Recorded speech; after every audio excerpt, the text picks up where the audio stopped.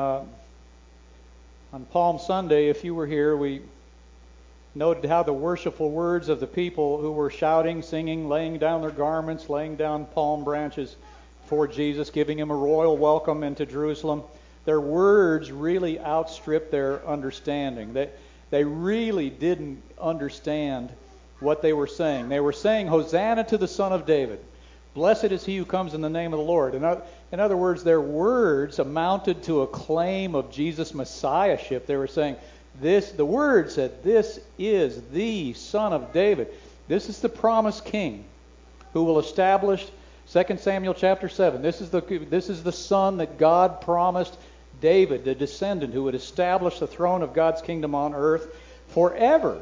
But the people who were singing that, it is from the 118th Psalm, they were just singing something that would be traditionally sung and said at that time of year. And you can understand how that would happen. How many traditional songs do we sing at certain times of year, the meaning of which well escape many of the people who are singing the words? Veiled in flesh the Godhead see. Hail the incarnate deity, pleased as man with men to dwell. Jesus our Emmanuel. How many people sing that during the Advent season, and they would have trouble articulating the doctrine of the Trinity, which is in that phrase, the doctrine of the Trinity, the doctrine of the humanity and the deity of Christ and the incarnation. They're there. How many people sing Jesus our Emmanuel that really couldn't say, why is Jesus called Emmanuel? Why is he our Emmanuel? Most of you know that, probably all of you, but not everybody. So you can see how people would be singing something traditionally sung and without understanding the significance. And we know they really didn't understand the significance, because when the people came into Jerusalem and people there, what's all this fuss about? Who is all this fuss about? What's going on? Matthew 21 says, "This is the prophet Jesus." This is what they said. "This is the prophet Jesus from Nazareth of Galilee." Of course, he was more than that. He's the one to whom all of the other prophets point. He's the subject of all of their ministries. He was the one that they looked to. So beforehand, what were they saying? They didn't know quite what they were saying. They were saying more than they understood. More than they understood. And it had to be that way. God made it that way. Jesus said, people who did understand, the enemies, critics of Jesus said, make them stop, make them stop. Don't you hear what they're saying? He said, yes, I hear what they're saying. One of the things he said, if they were silent, the stones would cry out. There has to be true words of worship said on this day, even if the people saying them don't understand it. God made witnesses out of the uninformed there, because it had to be. God did not leave himself without a witness on that day. He provided the witness through people who didn't understand really what they were saying. Probably the most famous case of something like this happening is Caiaphas, the high priest Caiaphas, who said it is better, he's contemplating, what to do with Jesus, the Jesus problem. He said, it is better for you that one man should die for the people, not that the whole nation should perish. Caiaphas, the high priest. He didn't mean it the way God meant it when God caused those words to come out of his mouth. He meant something different. He only meant, this is what Caiaphas meant, and you know this, but just to put a point on it, if we just eliminate this one person, if we can just eliminate this one troublemaker, the nation will be spared a rebellion against Rome that Rome would certainly crush at the cost of many, many lives. So it's better for us just to take out this one person, that this one person should die, than that a whole lot of people, hundreds, maybe thousands of people would die if we let this run its course. But the way he put it, left or wrong, these are the words come out of his mouth. It's better for you that one man should die for the people, not that the whole nation should perish. The way that he put it left it open for another meaning. That God intended in his words This is from John 11.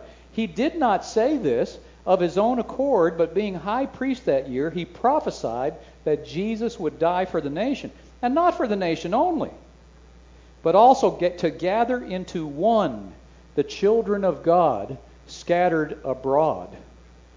I think Caiaphas would probably say, "What? I said all that? I said all that?" But he did say it. He did say it. During these, God made a witness out of him. He's ignorant of it, but God makes a witness out of him because at these crucial times, when people don't understand what's going on, God provides witnesses through people who are ignorant of what's really going on. And not only ignorant, hostile in many cases. We see God doing the same thing, providing witness through unwilling instruments at the crucifixion of Jesus. And I want to point out just three instances, and it's in 2 verses in Matthew 27. But I want to read the whole context, or enough of context where you can get the bigger picture. Matthew 27, and I see some of you turning your Bibles. I'm going to start in verse 27. Then the soldiers of the governor took Jesus into the governor's headquarters, and they gathered the whole battalion before him. And they stripped him and put a scarlet robe on him, and twisting together a crown of thorns, they put it on his head and put a reed in his right hand. And kneeling before him, they mocked him, saying, "Hail, King of the Jews!" And they spit on him and took the reed and struck him on the head. And when they had mocked him, they stripped him of the robe and put his own clothes on him and led him away to crucify him. As they went out, they found a man of Cyrene, Simon by name. They compelled this man to carry his cross. And when they came to a place called Golgotha, which means place of the skull, they offered him wine to drink mixed with gall, but when he tasted it, he would not drink it. And when they had crucified him, they divided his garments among them by casting lots. Then they sat down and kept watch over him there. And over his head they put the charge against him, which read, "This is Jesus, the King of the Jews."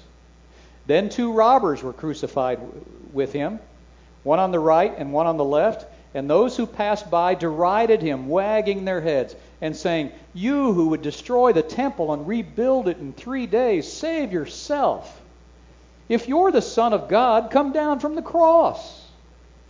So also the chief priests, with the scribes and elders, mocked him, saying, "He saved others. He cannot save himself. He's the King of Israel.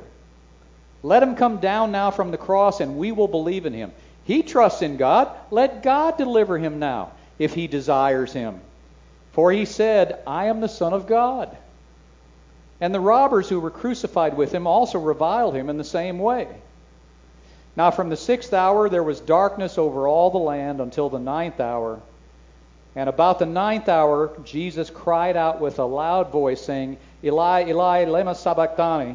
That is, my God, why have you forsaken me?" And some of the bystanders, hearing it, said, "This man is calling Elijah." And one of them at once ran and took a sponge, filled it with sour wine, and put it on a reed and gave it to him to drink. But the other said, "Wait, let us see whether Elijah will come to save him." And Jesus cried out again with a loud voice and yielded up his spirit. And behold, the curtain of the temple was torn in two from top to bottom.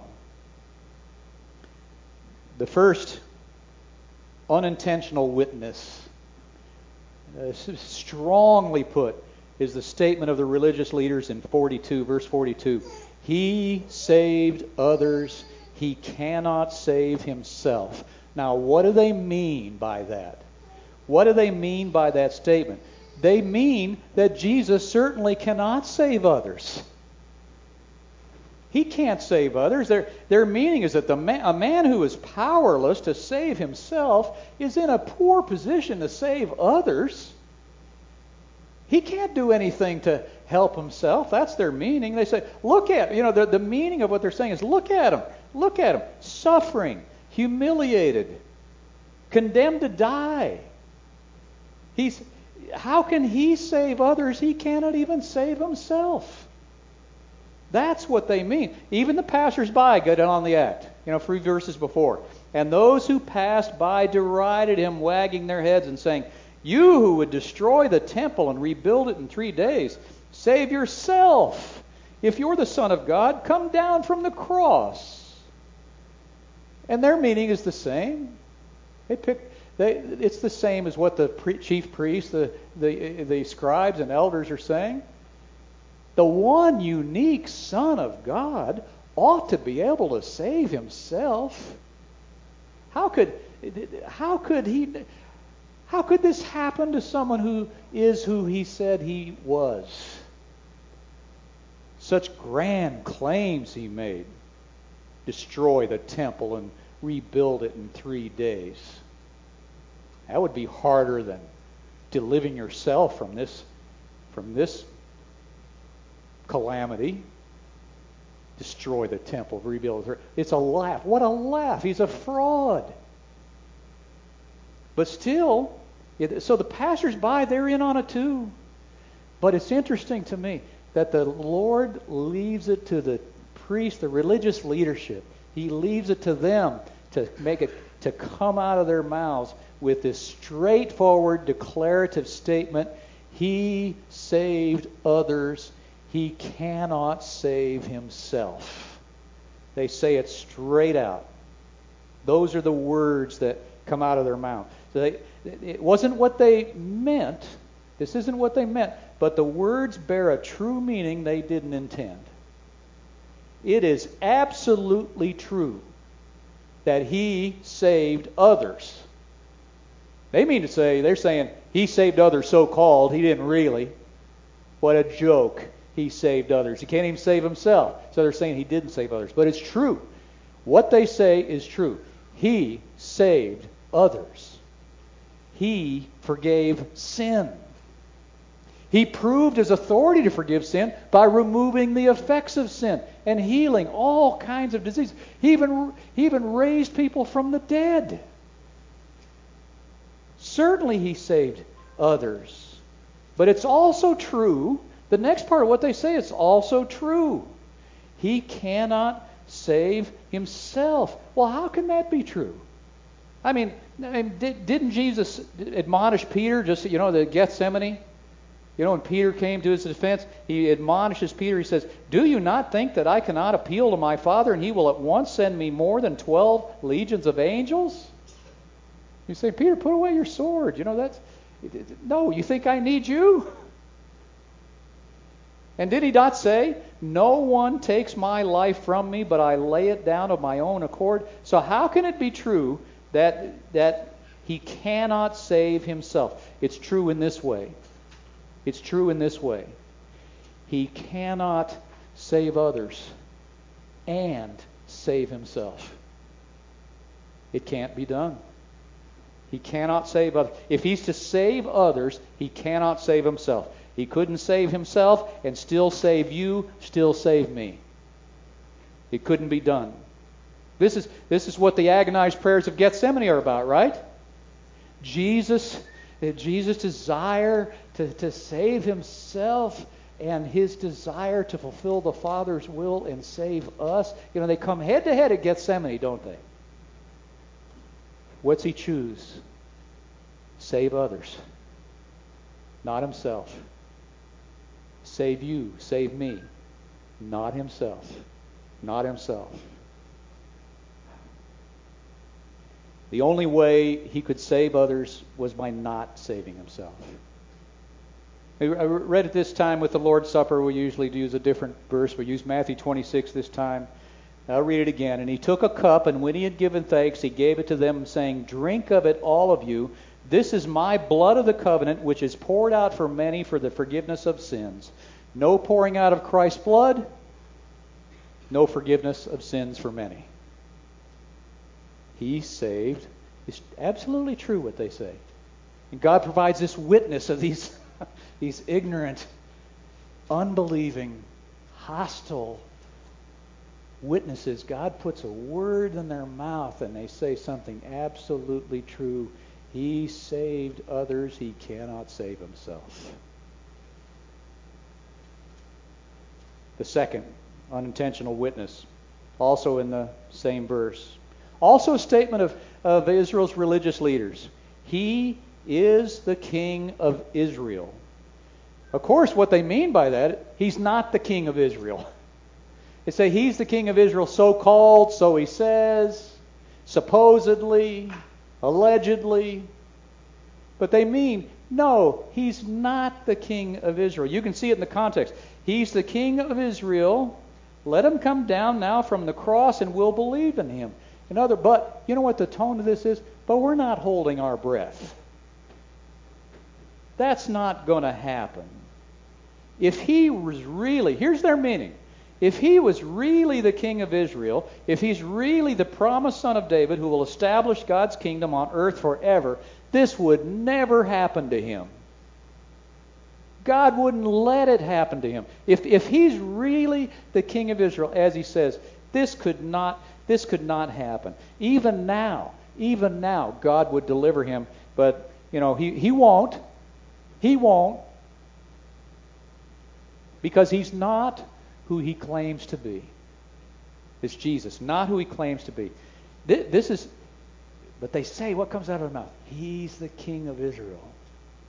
This is the charge that against Jesus that the Romans could get behind. They could care less about religious questions about who he is, the prophet, and he's the Son of God, or if he could forgive sins and all of that. But this is the one they get behind. A rival king to Caesar? A challenge to Caesar's authority? Well, it becomes the rationale for Jesus' crucifixion. It's the charge that will count with the Romans. It's the one that will stick as far as the legal system goes. The Jews, the Jewish leaders, they were ready to crucify him for blasphemy. Well, the Romans didn't care about that, blasphemy. But they cared about this charge, that he says he's a king.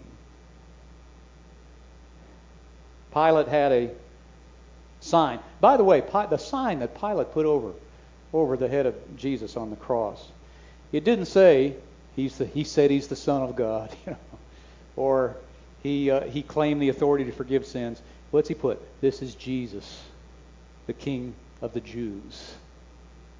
This is what that whole, the reason I read that context, starting so early in Matthew 27, is this is the whole thing about Jesus suffering at the hands of the Roman soldiers. They were mocking Jesus as king, some king. They put a scarlet robe on him in a mockery of royalty. They pressed a crown of thorns on his head. Imagine, a king needs a crown. You're a king, right? You need a crown. Don't have a crown? We'll get you one. We'll make one. That's the reed. That's the significance of the reed that somebody pressed into his hand. It's like a king's scepter. King needs a scepter, but it's a ridiculous scepter, isn't it? Then they grab it from him and they beat him with it. It's ridicule. And that whole scene with what Pilate and the Roman motivation for crucifying Jesus is this. This is what happens to rivals to Rome's power. Let this man on the cross, let him be a lesson to all of you Jews and anyone else who presumes to challenge Rome's authority. But it falls, so that the Roman soldiers went in, Pilate, same thing, but it falls to the religious leaders to put the absolutely plainest sense of it. They mean the opposite, but the words that come out of their mouths, as God would have it, He is the King of Israel. Which, of course, is absolutely true. It's what Matthew's all about. Matthew is about Jesus being king. Matthew chapter 1, how does it start? This is the genealogy, the book of the genealogy of Jesus Christ, the son of David, the son of Abraham, son of David. He's the king. He's the promised king. Matthew's the only gospel that includes the story of the Magi, right? The Christmas story, the wise men. Why is it only in Matthew? Why does Matthew put the fine point on it? Well, who did the Magi come to seek?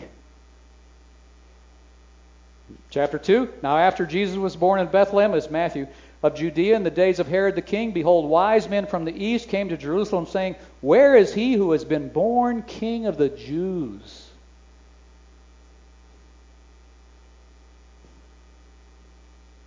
For we saw his star when it rose and have come to worship him. And by the way, the Magi are non-Jewish people.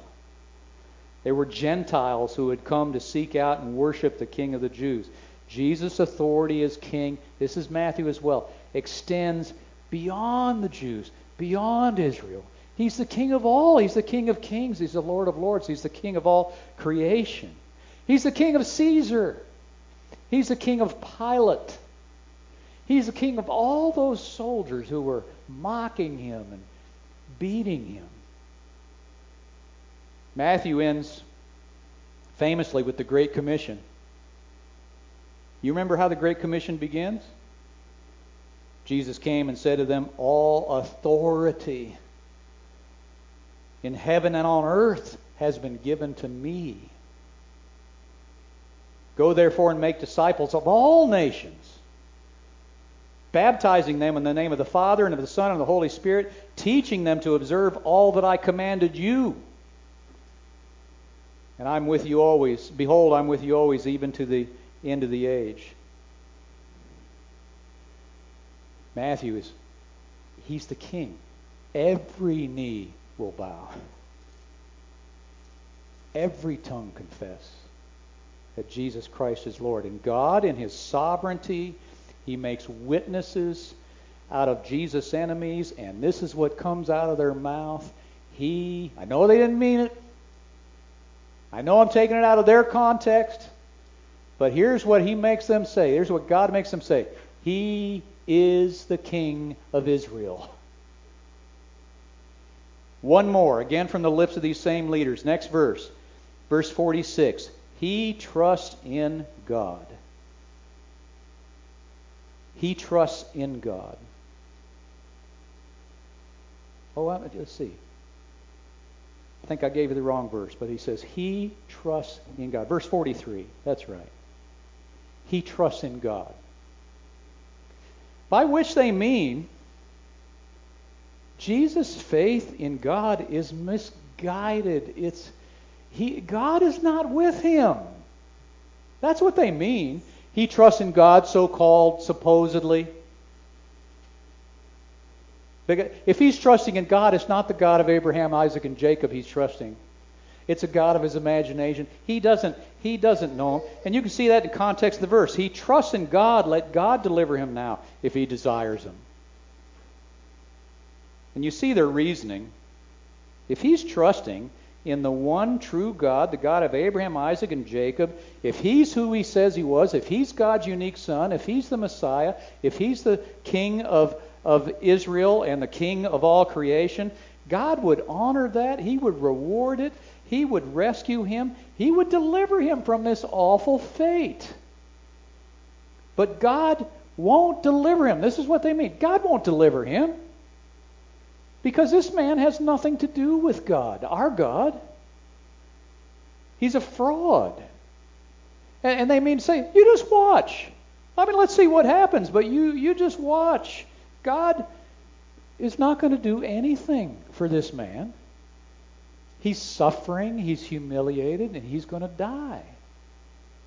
And that, in their reasoning, gives the lie to all of his grandiose claims of who he is and what he came to do and what he will do, his claims of being in unique relationship with God. They say it's all a fraud. But the way that they put it, in God's sovereignty, in God making these men unintentional witnesses to the truth that had to be spoken that day, just like on Palm Sunday, lest the stones themselves cry this out. They utter a truth. He does trust in God, and his trust in God will be vindicated. You know, when Jesus cries out, my God, why have you forsaken me?" I think we should read that with every bit of emotion that we can put into it, that we can imagine it. But it is not a failure of Jesus' faith. It isn't a failure of Jesus' faith. He's quoting the first line of this 22nd Psalm.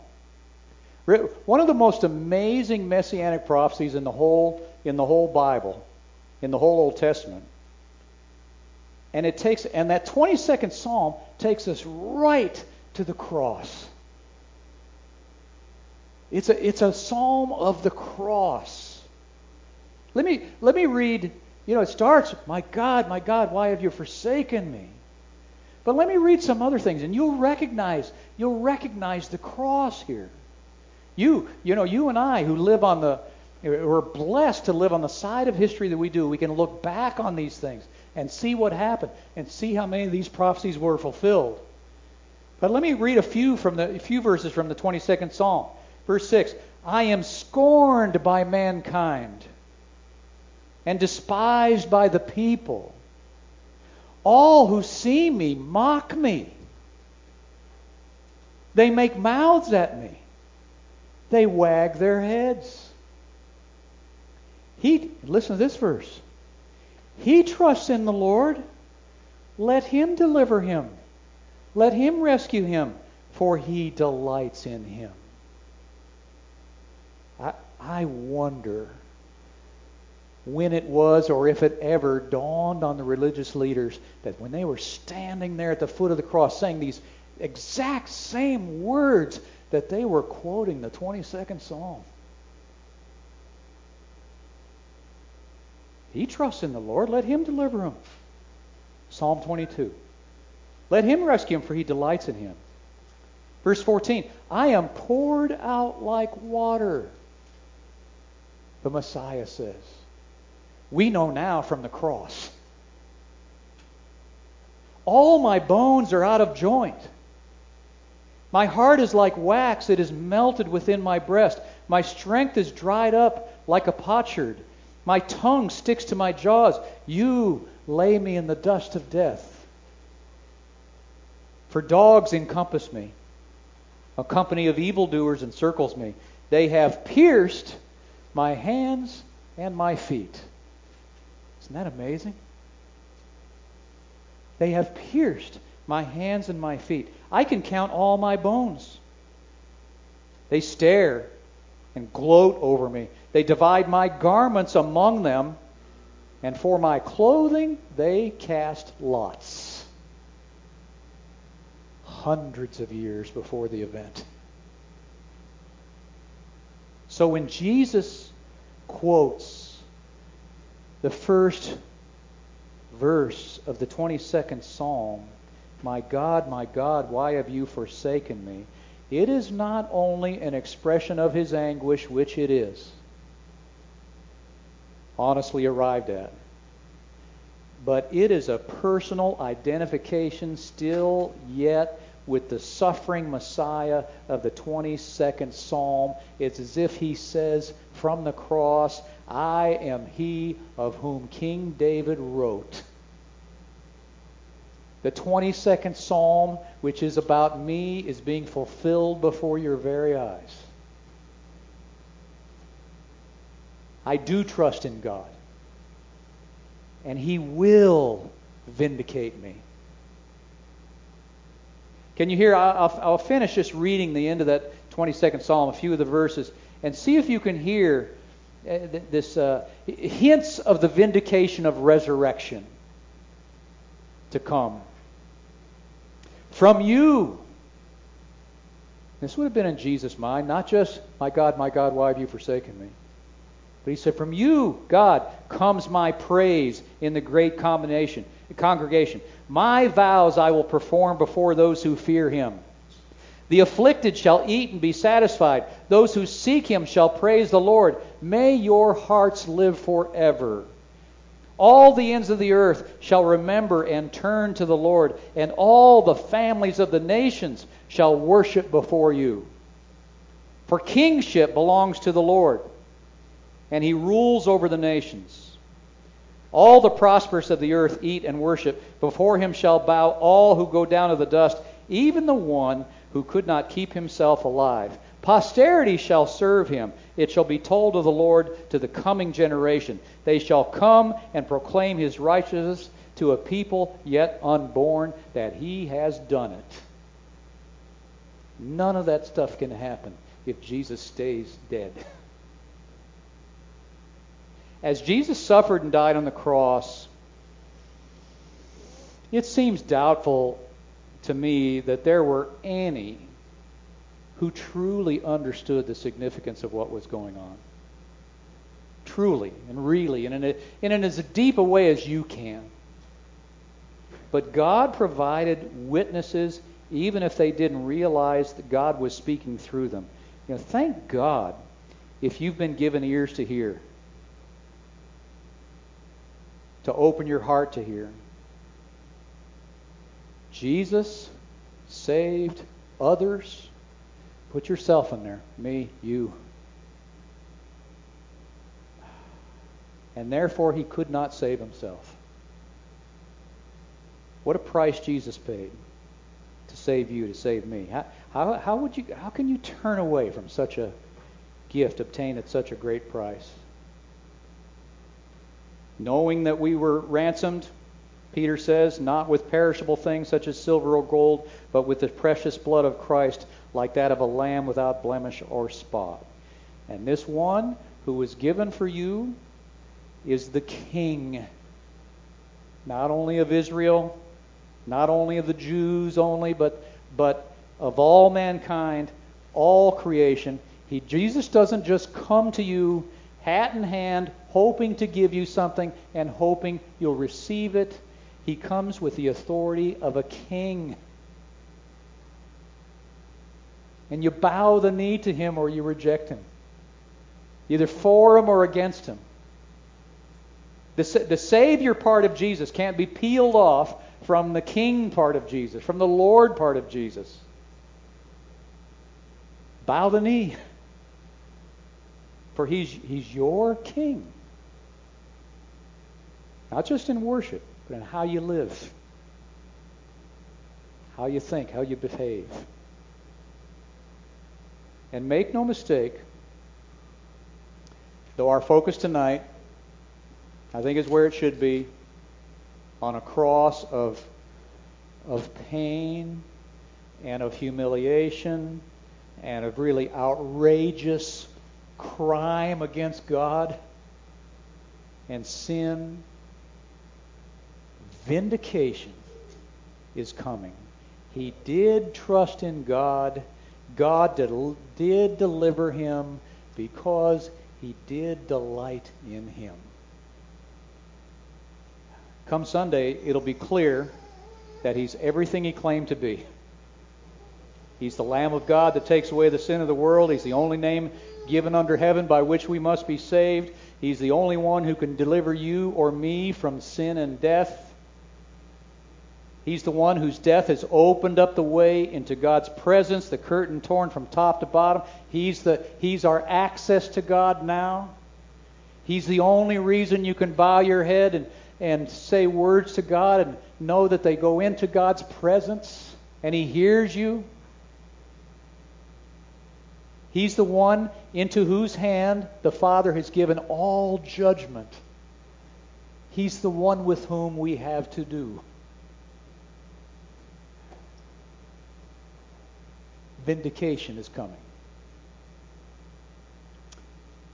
Heavenly Father, may all of that which was lost on so many at the central event in all of human history be lost on no one here tonight. May each heart respond, even in an understanding appropriate way, in an age appropriate way, every heart respond with humility and faith at the astounding truth that the sinless and ultimately worthy Jesus came to save the sinful and unworthy rather than himself. May we bow the knee to him as King in worship and in the way that we live. May we know from the core of our beings that God has vindicated and validated and verified, made him both Lord and Christ, this Jesus whom we crucified. We pray in his holy name. Amen.